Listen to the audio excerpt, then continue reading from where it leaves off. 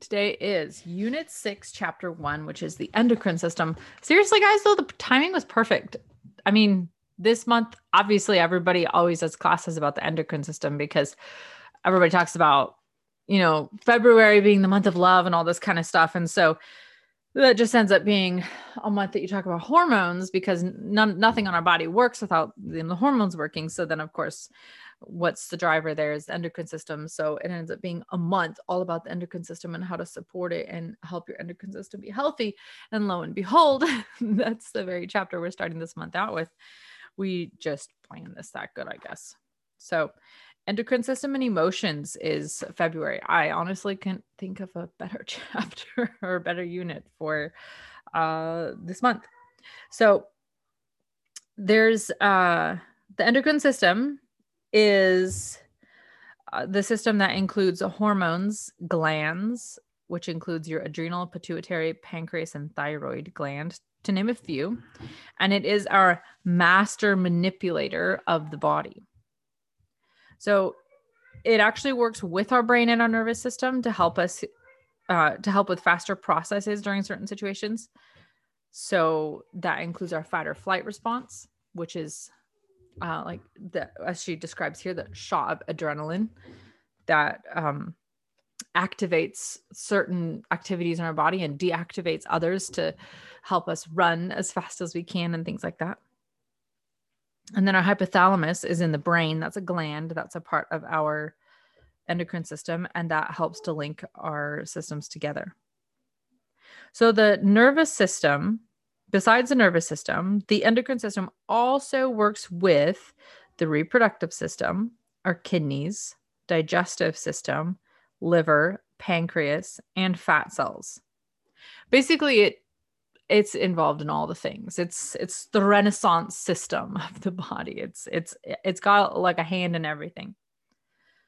It helps to maintain and control our body energy levels, if we even have any. Bitter laugh. Reproduction, growth and development, internal balance of body systems, or a homeostasis, keeping how's her temperature looking, all of that. Yeah. And responses to our surroundings, our stress and injury. So that's going to be interesting to read about in here because our body has a specific response to stress.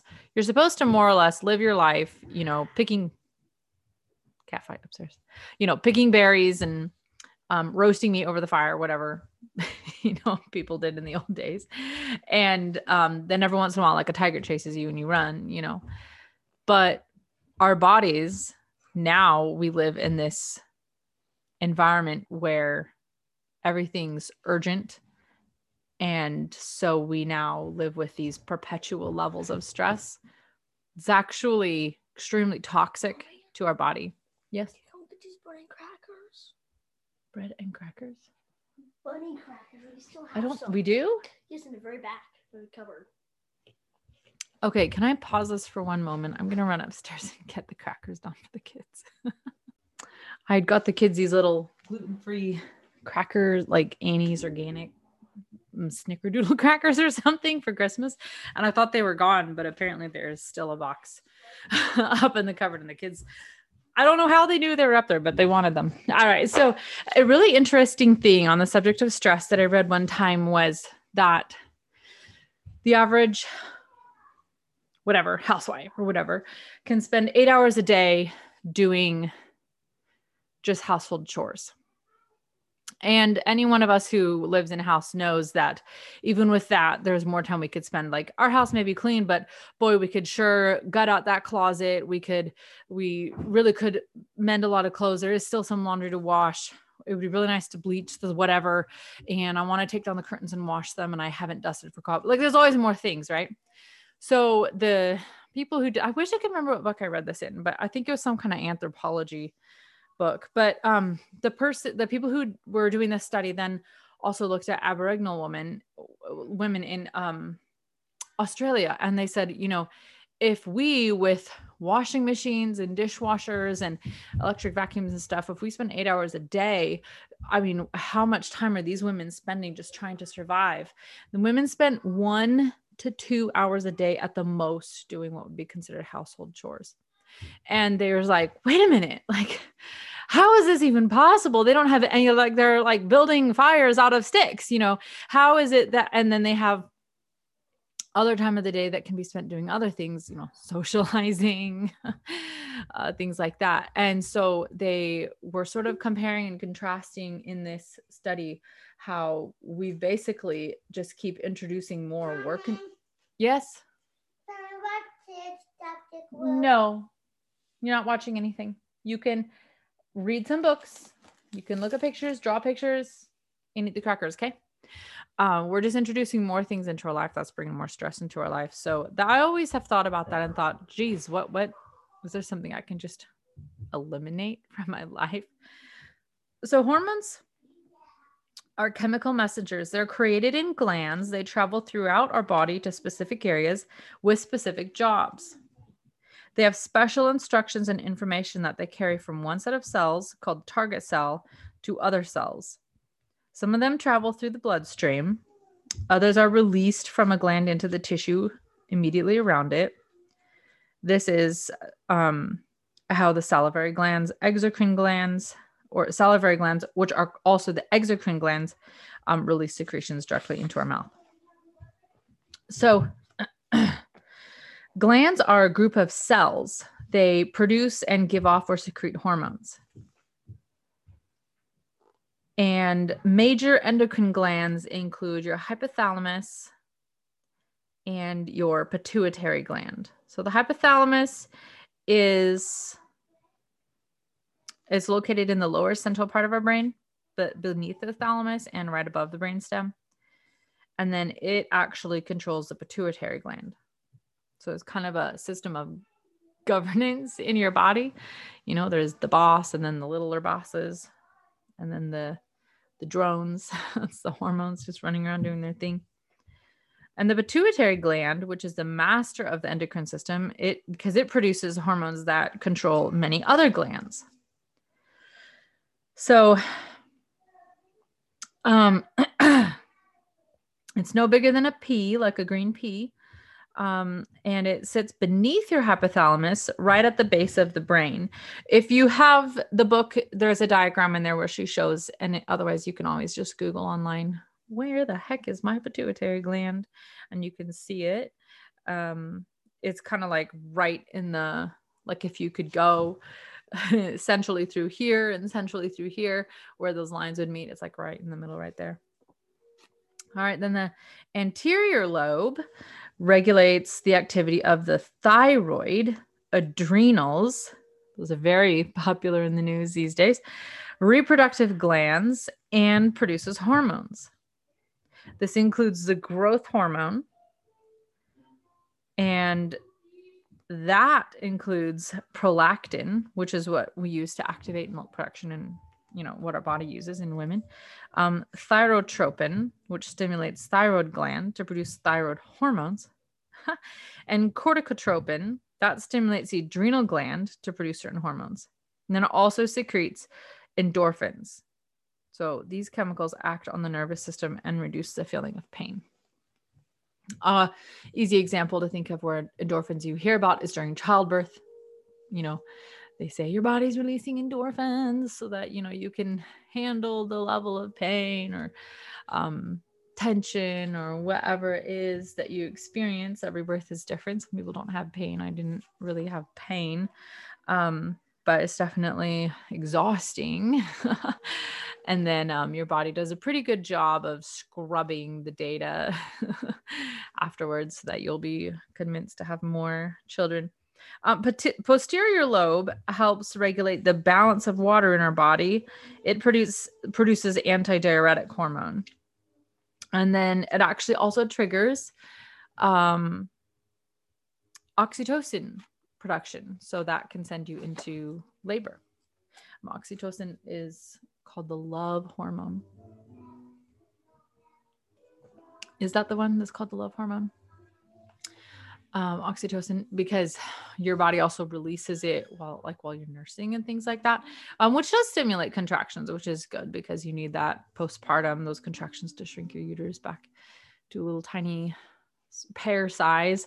But it also just kind of gives you this like drunk on love feeling. And that's to help encourage you not to, leave your young out in the cold or just abandon them to wild wolves or whatever. It encourages you to keep them and take care of them, even though they're screeching at you all the time. All right. The pineal gland, that's in the middle of the brain. It secretes melatonin. I remember learning about this one in biopsych. Is so important. It helps to regulate sleep and wake patterns. This is your circadian rhythm. It is stimulated to produce melatonin by nerves from the eyes. So when there's more light exposed to your eyes, more melatonin or less melatonin is released. And then when there's less light exposure to your eyes, more melatonin is released to encourage you to sleep. And this is why laying in bed and staring into a phone and scrolling, whatever it may be, is actually a really bad idea, because the phone light quality, and you can do things to help mitigate this, but it's still not entirely the same as not staring into a phone, sadly. But the light quality that comes from a phone is blue, and it flickers. But that is a type of light that we're exposed to typically only at actually the peak of high noon. So not necessarily 12 o'clock in the day, but high noon per the sun. And that light quality is actually only there for like an hour. It's not there for a huge amount of time. There is blue light, I think, generally from the sun, but it's mostly red and yellow and orange, AKA your typical flaming fireball in the sky. And so when you lay in bed and stare at that light, your brain actually tends to think that it's time for you to be out and about. Jacob and Camille, go upstairs. Take that bag to the table. Do not eat a single cracker unless you're sitting at the table. Jacob, go. You're not obeying. You're not listening. You will be down here when we're done. I do see people say things on Facebook all the time, which obviously I'm not judging them for it. I'm just thinking like, oh, mechanically, I can see why this is a bad idea. And they'll say, my kids were laying in bed and they're watching movies on their iPad and it's like 12 o'clock at night and they're still not asleep. And I'm just like wondering why anybody's surprised about that at all. Yes, Jacob. All right. So it is important to just try and get, I'm not saying, I'm sure it would be great if nobody ran a light bulb after 12 o'clock in the day. That'd be awesome. I live in the Pacific Northwest where the sun goes down at like 2 o'clock in the afternoon in the middle of winter. It's getting better right now, but still it's pretty early in the day when, you're barely finishing lunch and it's dark. So I always feel whenever people in California or something say, yeah, don't run light bulbs. I'm like, yeah, but do you live up here where it's dark at like 3 o'clock? But at the very least, we could not lay in bed and stare at our phones. I make every possible effort to not have to do that. Above all, don't want to have to lay in bed and stare at my phone. Coming or going, waking or going to sleep, not good either way. But that's why when people say, not to stare into a screen at nighttime or that, watching TV and stuff until you go to bed is a really bad idea, is because when it gets dark, more melatonin is released and promotes your sleep. And in the winter months, when nights are longer, more melatonin is released. You are supposed to be sleeping more in the winter because I'll be honest, it's freezing cold. And realistic, like we are heating our house with firewood and you got to split a lot of wood and haul a lot of wood and get a lot of wood stored if you want it to not be wet. And it's a lot of work to stoke the fire. So do you really it's different than just pushing the furnace button at the other house was. So you think realistically, gosh, if we just got into bed underneath the quilts and went to sleep, and there's less fuel available in terms of your body also. So if you're one of those people who's saying, I'm going to eat seasonally, well, come January, actually more like come March, when it's been a while, pickings are pretty slim and you're looking at pine cones with, I know that make it decent to say or not. So there's less fuel out there, and it takes fuel to warm your body. That's one reason I learned why chickens don't lay as much in the winter too, is because they're using all their energy to warm themselves at night. And so, our chicken queen told us to feed the birds more fatty things at night so that they don't have to burn through all that fuel reserve just to keep warm.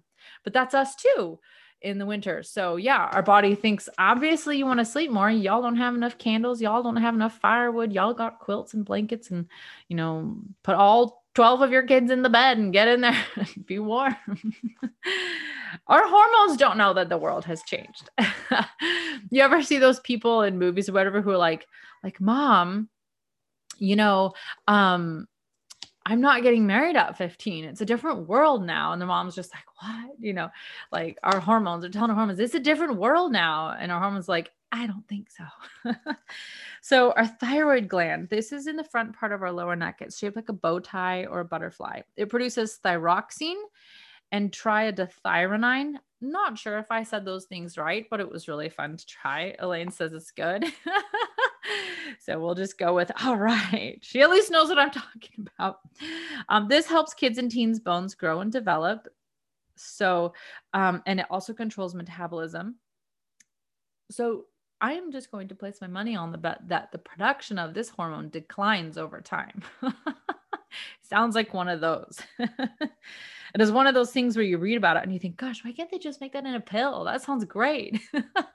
So, but your metabolism would be going like on turbo, but then you'd be getting taller and that could get weird. I actually do make it in a pill for those of us who have issues with surgeries and yeah. Because you are supposed to have it. You are supposed to. Yeah. That's the thing is it's always, there's plants that are hormone-like, and then there's actual synthetic hormones. And those are actually two different things because our body treats them differently, I've learned. So replacement hormones can turn off our body's ability to produce certain hormones, like taking melatonin tablets if you're very young can actually turn off your brain's ability to do that because your brain says there's so much melatonin coming in. Obviously, we can just check out, retire. And then your body, you may have sleep trouble for a long time. But also your body just kind of blindly takes the things and plugs them in and does the things. Whereas when you use a plant that may be considered like a hormone-like plant, your body takes it and says, this is like a cousin of what we're trying to do. And your body can do a better job of saying, I don't think we need this right now. We can throw it away. Or it can kind of utilize it. That's just, I'm not enough of a microbiologist to know why that is, or microbiologist, would that be the right field? Biophysicist? I'm not sure. I don't even know the name of the field that would know why that is, but it is interesting that that's how our body works with synthetics versus, just plants that kind of do the same behaviors in nature that we can sort of kind of cop into our own benefit. Well, as someone who's had both, I have to say that I feel so much better obviously on the plant side than I did on the synthetic side. Less, I feel like when I was on the synthetics, it was almost mechanical like for my body, but when I got off of those and was just supporting my body in a natural way with plant-based stuff, my body felt better. Like I had more energy. I was more like this, and I wasn't so much like this. Like my body adapted easier. Well, that's so interesting because when you take, I do remember this much from one of my microbiology classes, which is that when you take a hormone replacement and plug it into your body has receptors that can fit certain hormones all over your body. But like when you release a certain hormone for a purpose in your body, it doesn't necessarily go to every single receptor for that. It kind of goes to where it's needed. However, when you take a synthetic one, your body doesn't have any instructions programmed in there saying like, just send this to the uterus. So it actually goes to your body and plugs into all the receptors that fit it, which is why you take a thyroid medication and they say side effects may include all these other things that are triggered by it locking into receptor sites elsewhere in your body. And that's why not everybody also has the same side effects. But what happens with our own hormones, and then plants seem to be similar, is that there is a sort of natural intuitiveness that exists out in the world. It's not like it's always perfect. Obviously, that's why we have things like synthetic hormones, but it seems as if our body and plants, just being of the sort of same creation, they're able to be intuitive in ways that synthetic hormones aren't, which is also what frustrates some people about using plants, because they say, well, I just want to take this one thing and tell me it's going to do that, plug it in. But it's going to be different for different people, because who knows what is going on in your receptor sites. Like, we don't really know unless we get in there on a microscopic level, which nobody's going to do that. So it is definitely fascinating. And Elaine, I like hearing your comparison of the two different experiences, because that is how it sounds. Like you said, it feels more mechanical. Yes, because it's like a robot, like if you ever, you kind of just described it. What it is. It goes everywhere and affects everything. Right. You just put it in words that I couldn't even put it in. You're right. That's exactly what it is. I felt like I was getting support in areas I didn't need support in. So I was getting like these side effects that I didn't understand, but that makes sense now to me, the way that you put it. I didn't quite understand it that way, but that's right. Whereas the plant stuff, I'm really once I figured out what my body needed, I really honed in and created the areas that needed support. Yeah. I mean, sometimes the side effects of a synthetic are worth it. It just depends on what it is. And you really just have to evaluate that yourself and with, your doctor. And for you, there was a time in your life where you didn't know what any of this stuff was. I mean, who knows? You could have died. Like no, seriously, thank God for it. I was so sick. I was so sick and I needed it. So it got you to the point where you were functional enough that you were like, I can now explore other things. But what I just thought of with these synthetics versus natural, we'll say like your endogenous created hormones or ones from plants, hormone-like things from plants, is the difference between talking to an employee or a business owner. And the employee says, the book says you can't do this. And the store owner says, I have an idea. Let's get creative. Let's make this happen. And everyone's had that frustrating experience. Like, well, can't they see, like, this is my only option, moms during the crisis that were trying to shop at Costco and they had 2 kids, and Costco says, you can only bring in 1 kid. And mom's like, I'm a single parent. I have no money. I have 1 hour a week when I can shop. Like, I can't leave my kids in the car. I can't bring them in, but a store owner, not an employee, would be able to say, latching onto this receptor site doesn't make as much sense. Let's get creative and move around. So the surrounding and attaching our thyroid. The thyroid is just such a good one to learn, because it is one that takes a major hit with, everything takes hits. Well, I feel like even saying that, like, our pineal gland is literally tortured. It's the tortured poet. It's trying to woo us up and put us to sleep. And we're just like shining lights into it and like forcing its eyes open. And so it's tortured soul. But then our thyroid is also tormented by everything you're exposed to. And as clean of a life as you can possibly live, eliminate every single toxic thing from your home, put copper shields in front of all your electric outlets. Don't sleep on a wooden bed with organic, sheep wool that you raised yourself, whatever. There's still exposures to things. So we have to really do our best to try and protect. Oh, there's a chat. Hold on.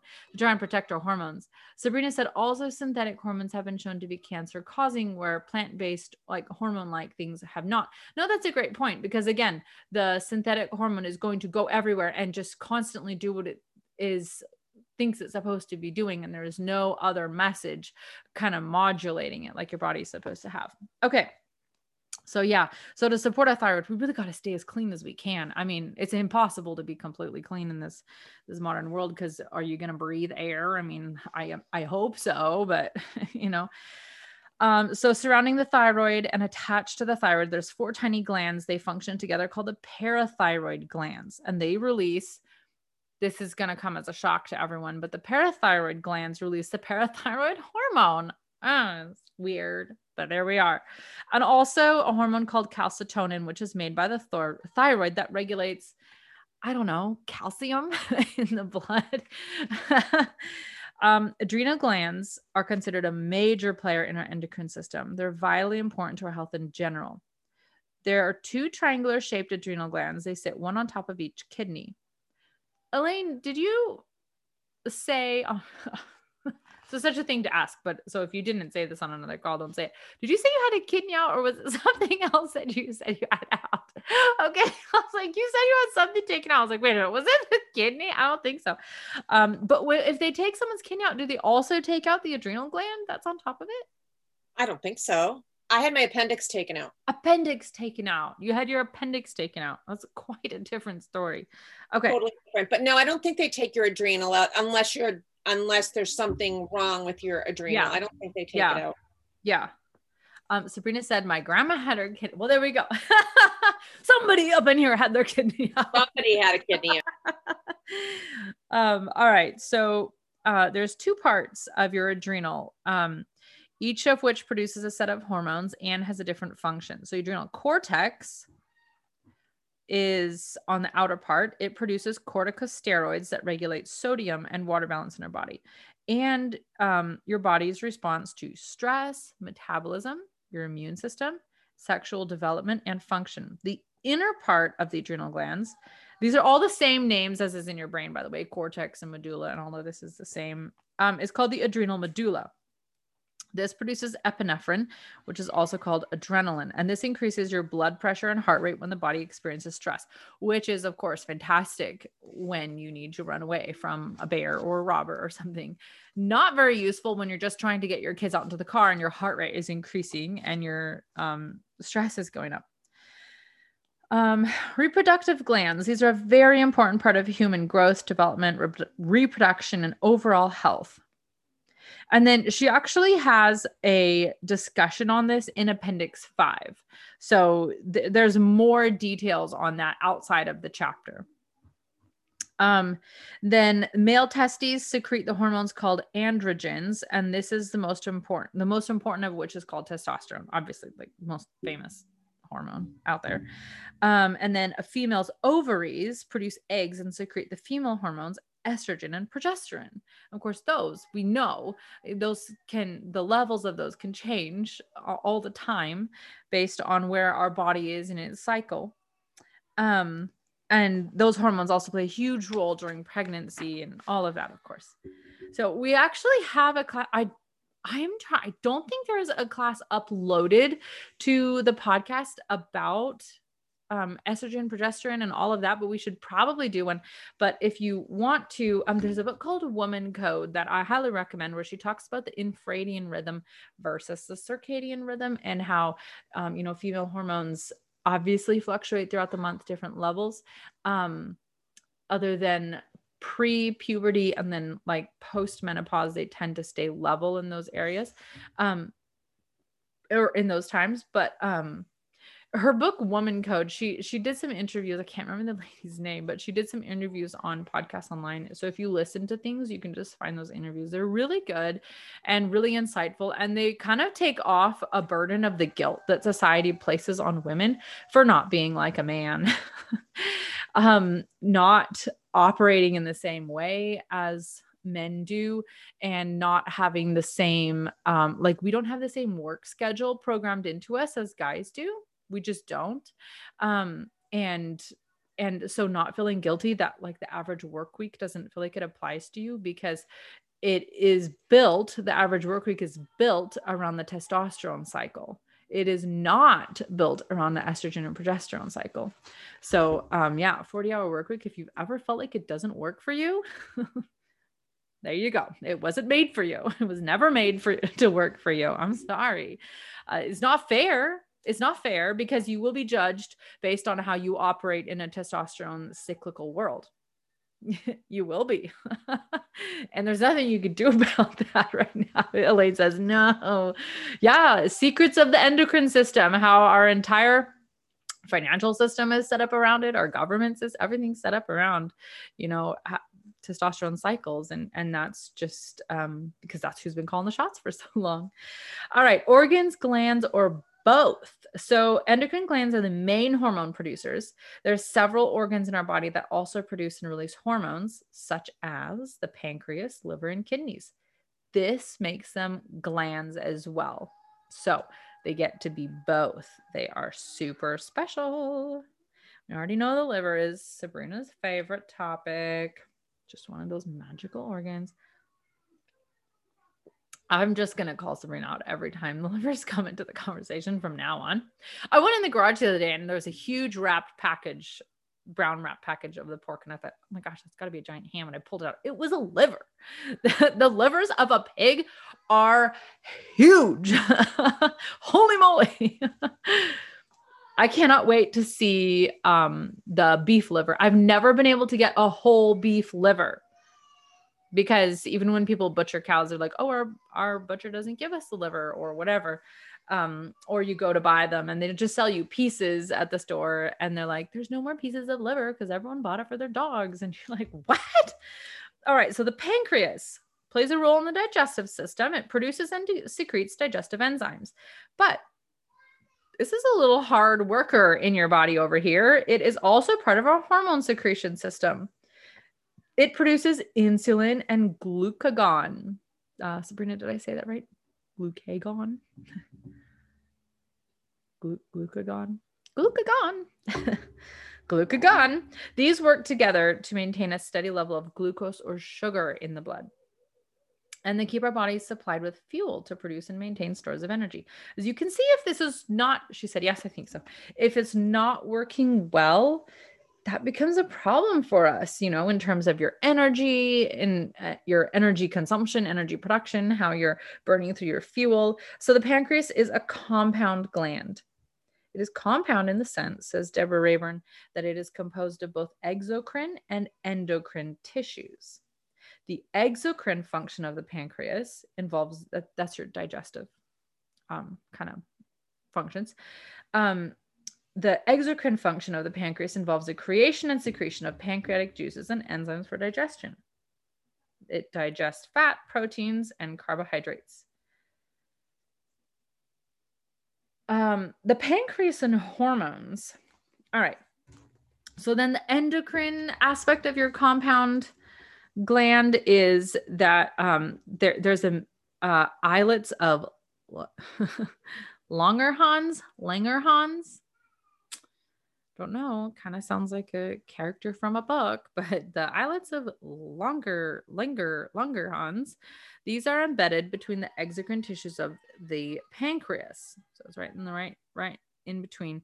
When glucose is too low in our bloodstream, the alpha cells in the islets secrete the glucagon, which signals our liver to convert that stored glucagon into glucose. So interesting how all this stuff happens without us having a freaking clue. All we got to do, I have a wood stove over here. I'm going to show you guys, those of you who are on the camera, there's a wood stove over there in the corner. It's not on right now, but the wood stove just does what it does. I just got to keep sticking the firewood in it. Our body just does what it does. We just got to keep sticking the firewood in it. If I stick in hunks of metal, it won't burn. It'll just clog it up. If I stick in plastic, it will burn. It will create heat. It will off gas, lots of toxic garbage. But if I stick in there's some really dry rotted alder out here, that stuff will burn up and it will burn hot, like really hot in no time at all. This is literally pure sugar for the fire. And then there's some different logs that if I stick in, they are long, slow burning. They create nice heat and you love them because you don't have to stoke the fire as often. Just every once in a while. We're literally just a wood stove. We can put the right stuff in. Some of it will off gas toxic stuff. Some of it will literally just sit in there forever. And unless it is manually removed, it will never come out of our body or the wood stove. And then there's some fuel we can put in that is fantastic. It burns really fast, but it's kind of junk because now you just have giant piles of ashes and it burned for like an hour.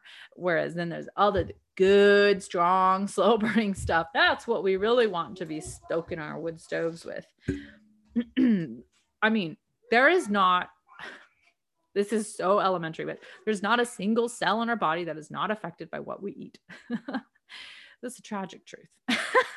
It's only tragic because we live in a time where it's like harder,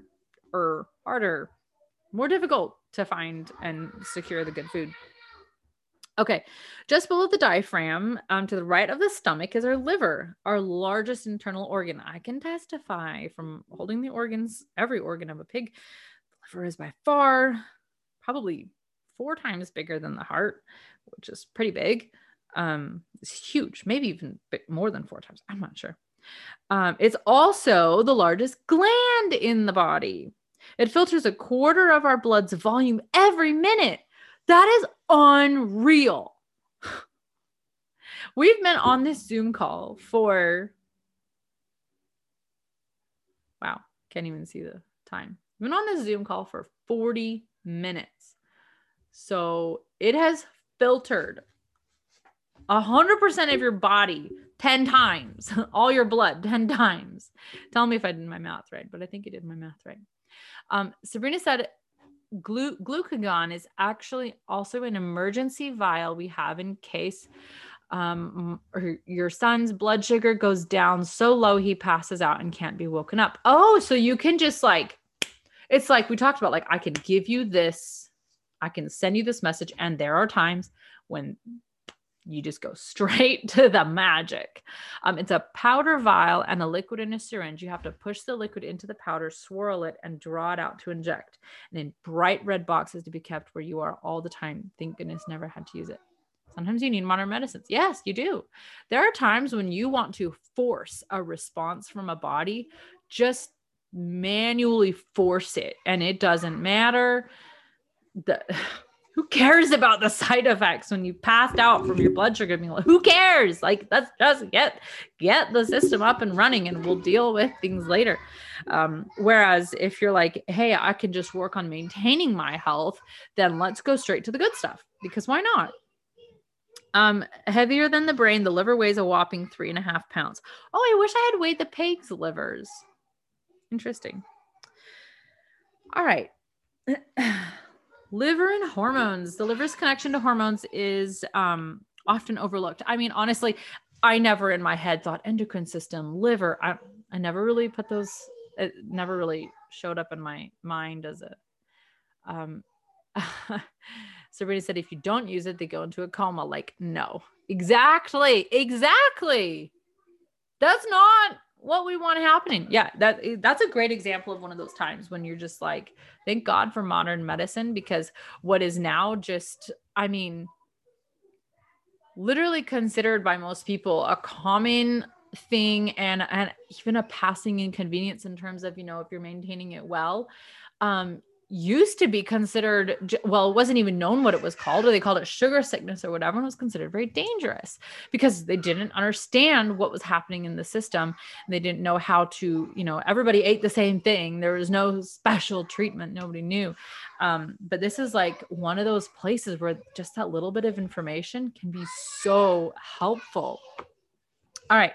So the, liver is responsible for breaking down many hormones, including cholesterol, testosterone, and estrogen. And then, so once your hormone has gone about, done his work, goes down to the waste plant, gets broken down to keep a healthy hormonal balance. So you don't just basically produce hormones and build them up in your body for freaking ever. That would be terrible. The liver produces and secretes a few hormones that include a hormone called insulin-like growth factor 1. That plays an important role in childhood growth. And then another hormone secreted is thrombopoietin, I don't know, which regulates the reproduction of platelets by the bone marrow. It's so incredible how many people have like popped out in the world, and for the most part, most of these bajillion of things work. It just blows my mind. And even if you say, oh, I have this one thing, Elaine had her unique experience. Sabrina is talking about her son with his unique experience. That is still one out of a bajillion things that are going right. Like, wow, it's amazing. All right, kidneys are a bean-shaped organ. They reach the size of a fist. They surround the spine. Everybody knows where they are because people talk about kidney punches. Punch them in the kidney. Kidneys clean and filter our body's entire blood volume each hour. So by the time we finish this Zoom call, all of your blood has 100% of your blood has already filtered through your liver just by now. 100% of your blood, and then half of it again will have filtered through it by the time we get into the Zoom call, and all your blood will have gone through your kidneys. I mean, you're just sitting here doing your thing, and that has happened. I'm so grateful I don't have to. If you've seen my kitchen sink right now, then you understand why I'm so grateful that I'm not in charge of reminding my body to do such things, because God knows I'd be dead. I would have forgotten so many times, or just put it off, and then I would have been too late and then I would have died. So that would be fun. So the kidneys help maintain proper acid and alkaline pH levels.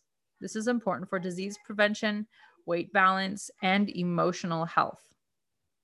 The kidneys are solely responsible for regulating our fluid balance. They help keep enough water on hand to prevent dehydration. At the same time, they keep us from holding on too much water, which is called edema, and that can be a problem too. And it's so funny when you read about how hard your body is working and you think, gosh, if I just drank a little bit of water, that's like such a gift to my body. Your body's like, okay, literally, if we could just, okay, put a little bit of water here. Trying to figure out, okay, we don't have any more water, and we know we probably won't see any until she goes to the gym next week. So what can we do to make up for this deficit? I know, let's like reabsorb her urine and cycle it through again. Okay, that sounds like a good idea. Like our poor bodies. And if we would just drink a cup of water, our body's like, yes, that's all I need. I have heard that if you're really dehydrated, like just perpetually dehydrated, and then you start hydrating, you actually initially hold on to too much water because your body thinks, oh, wow, we live in a desert, obviously, because she's never drinking any water. So as we get some, let's do the camel thing and not let go of it. And so I've heard that when you start hydrating for real, you can actually retain some water for a while until your body gets the grasp of the fact that you're going to keep hydrating it. And this is water, not wine. Jesus, where are you? I was thinking that meme about, blowing on your cup of wine. So it looks like it's tea, put it in like a tumbler. Everybody uses tumblers these days, I guess. And now I'm like, you don't even know what they're drinking. They're drinking anything. Okay. The urinary tract. So this includes the kidney, ureters. Is that ureters, or is that the correct pronunciation? The bladder and the urethra. So these work together to filter and eliminate waste from our body. It's a great program. It's a great system. Once the kidneys filter the waste out of our blood, like nitrogen waste products, excess sodium, urea, uric acid, excess water, it combines the waste into a liquid called urine, which then travels through the ureter, accumulates in the bladder, and can be eliminated from the body through the urethra. Magical system. And I have definitely read that if you feel the urge to go to the bathroom, you actually really should immediately drop what you're doing and go, because the longer you wait, even you're like, just put it off till we get there or whatever, your body actually starts to absorb toxins back through the wall of your bladder. I did not know that. If you follow Dr. Ben Lynch on Instagram, he posts some pretty interesting stuff. He's actually, he wrote the book Dirty Genes, which I know we all love. And then I found out that his office is in Bellingham. I didn't even know. So he's up here by us. And then a gal who enrolled under my cousin, then I found out works for him. And she's the one who brought me a copy of his book for us to read and review. Sabrina said, Every time we joke about some Bible thing, I start cracking up over the fish meme where he's late for work and it's because of the sea being split. Oh yeah, the sea's like the fish who's like comes to the Red Sea and he's like, literally. In school we keep having moments where the sea splitting moment comes up and I'm snorting and Kaden looks like me like, I would be snorting with you. Okay. Kaden, just respect. Okay. We'd both be snorting. Remember, kidneys are also a gland. So like LOL, so not respectable, but I can't. The kidneys, little workhorses in our body, they produce and secrete 3 hormones. Erythropoietin. I'm just making up these pronunciations as we go. I feel like I'm reading Harry Potter, you know, those like Latin words that the gal makes up, like kind of some real and semi like mixed up ones. It stimulates the bone marrow to make red blood cells. Renin, which regulates our blood pressure. Calcitriol, which is an active form of vitamin D, the best form of vitamin D you can have. And that helps to maintain calcium for bones. And how does the endocrine system work? The last thing here. Let's read from the Nutrition 101 book. Once an endocrine gland secretes a hormone, the hormone travels from the gland through the bloodstream to the target cells that were designed to receive its message. As it travels to the target cells, special proteins bind to some of the hormones and act as carriers that control the amount of hormone available for the cells to use. The target cells and hormones each have receptors, so specific target cells will receive and communicate with only the correct hormones. When the hormone reaches its target cell, it locks on to the cell's receptors, and these hormone receptor combinations transmit chemical instructions to the inner workings of the cell. It is just mind-blowing to me how this system works. I mean, this is going on 24 hours a day. When hormone levels reach a specific normal amount, the endocrine system helps the body to keep that level of hormone in the blood. For example, once the thyroid gland has secreted the right amount of thyroid hormones into the blood, the pituitary gland makes sure that level remains normal. If it senses the levels too low, the pituitary gland adjusts its release of thyrotropin, the hormone that stimulates the thyroid gland to produce more thyroid hormones. Let's take this to our practical life for 1 second. I'm going to reread one sentence. When hormone levels reach a specific normal amount, the endocrine system helps the body to keep that level of hormone in the blood. There is something in our world called endocrine disruptors. And I'm actually pulling this up to see if I can show you, if I can find it.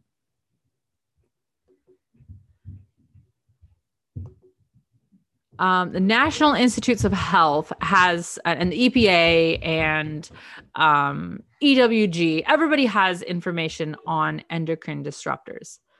What I just read, that process where your body just so magnificently sends hormones to the, secretes the right amount of hormones in a system, sends it to the right place, and then maintains a certain level, that delicate balance functions inside your body and can be disrupted very easily by so many things that endocrine disruptors in our world, they're in plastics, they're in foods, they're sprayed on foods, they are in every freaking lotion on the store shelves, every single shampoo and conditioner. And as soon as you don't have to ingest an endocrine disruptor, you can just be around it. You can smell it. You can put it on your skin and it gets absorbed into your body.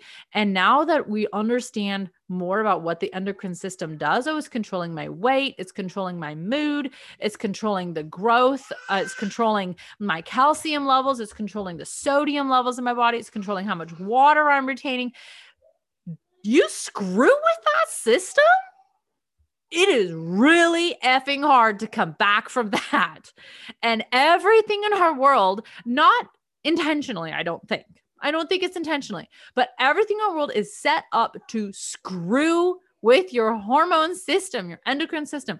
And endocrine disruptors are super popular to spray onto fruits and vegetables, things growing in the fields, to inject into soil.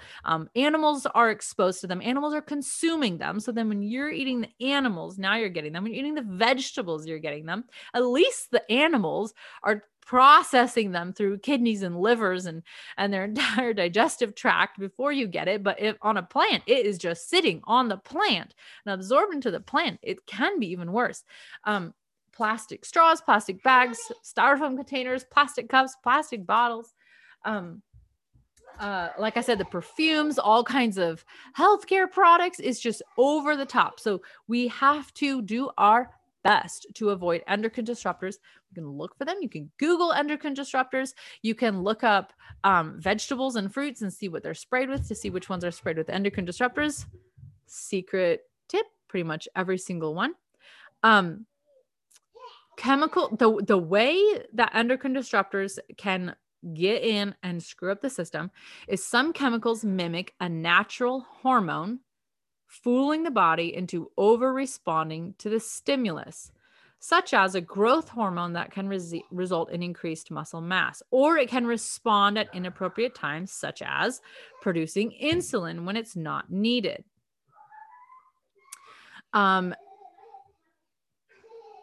There's a ton of endocrine disruptors out there, and they also, like in the state of Washington, where I live specifically, they have almost completely destroyed our salmon runs. Endocrine disruptors work on the endocrine system of animals too. And it really screws with our streams. We've lost a majority of our diversity in salmon. All our big runs are gone. It's just destroyed, and it's tragic. And we're seeing it's killing our orca whales now. They're like delivering dead babies out in the ocean because we can't stop pissing these endocrine disruptors down our drains and out into where innocent animals live, who never chose to buy a toxic product. They just want to keep eating kelp or whatever animals eat in the ocean. And here they are dying at our hands. And we're like, but I drive an electric vehicle, so I love nature. Well, stop what you're doing. And you got to pay attention. And it is, I am not going to lie, it is overwhelming. It was very overwhelming to me. I know everybody on here uses Young Living, so you pretty much already know that your personal products have been completely cleaned up. But just think about the world in general. It is really hard for somebody to clean their stuff up because you basically end up having to make everything by hand because there's nothing you can buy that doesn't have it in it. And then you're that weird person. You're that weirdo. If only there was more weirdos, we'd probably have more salmon out here.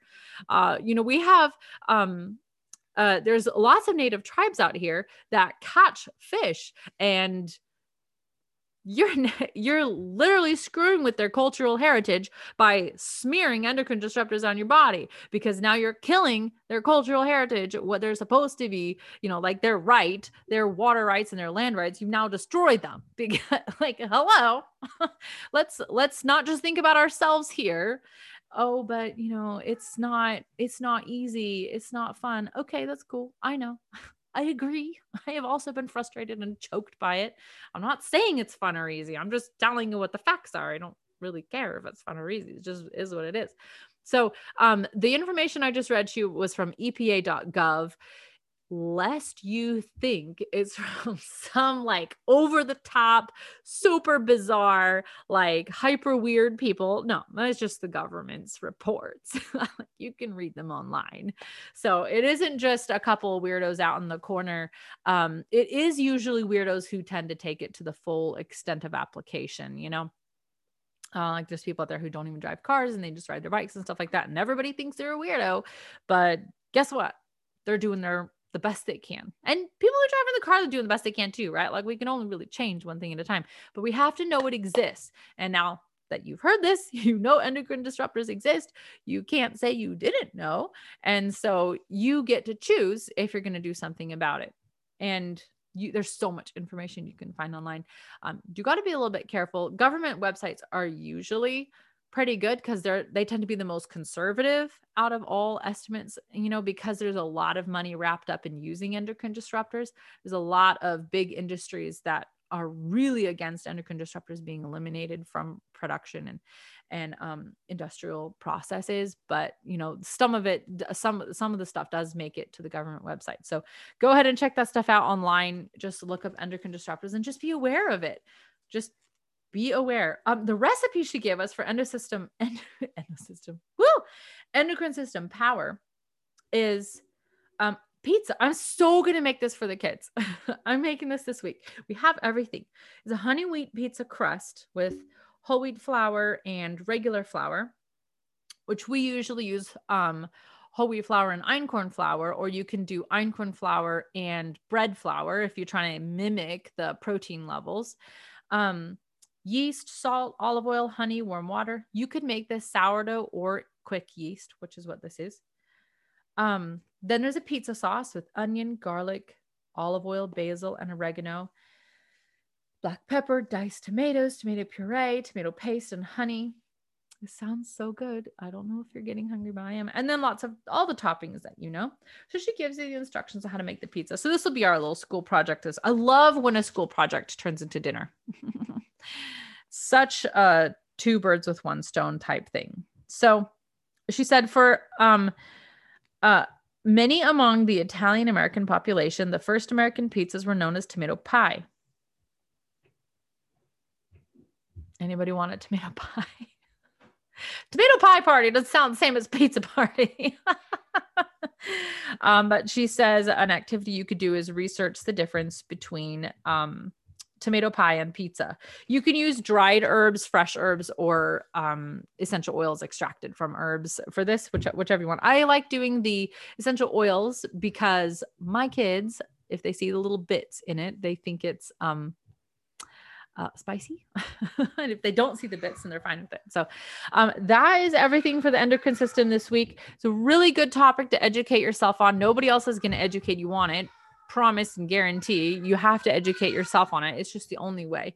So do go ahead and educate yourself. It's empowering for yourself. It's empowering for people around you because there are people who aren't getting the chance to educate themselves on it, and you need to know what's up because you helping take care of yourself, and then you can go ahead and take care of other people. What is it, Elaine? Okay, so tomato pie. Let's hear it. Amazing, to be honest with you. It's fresh chopped tomatoes, basil, and onions, topped with a mixture of shredded cheese and mayonnaise, baked in a pie shell. It looks, I don't know, the lighting's bad. It looks amazing. I'm literally going to look that up. It sounds like a pizza and a lasagna married and had a child. It actually looks like a quiche. Oh my gosh. And I love quiche. But I don't think it has eggs in it. So yeah, I guess I'm gonna start some pizza dough tonight. Yeah, I think I'm actually gonna make this. You can make your dough early and put it in the fridge for like 3 days and get a little more of the like soaking effect without actually doing sourdough. Sabrina made pizza today. You are so on theme. Did you look ahead in the book? Do you have the book? She does have the book. She has this edition too. So she has the same recipe from scratch too. Awesome. Super mom. Super woman. All right. We did it. We done it. And if you listen to the replay, thank you so much for listening. I hope it was good. And I didn't spit on the microphone too much.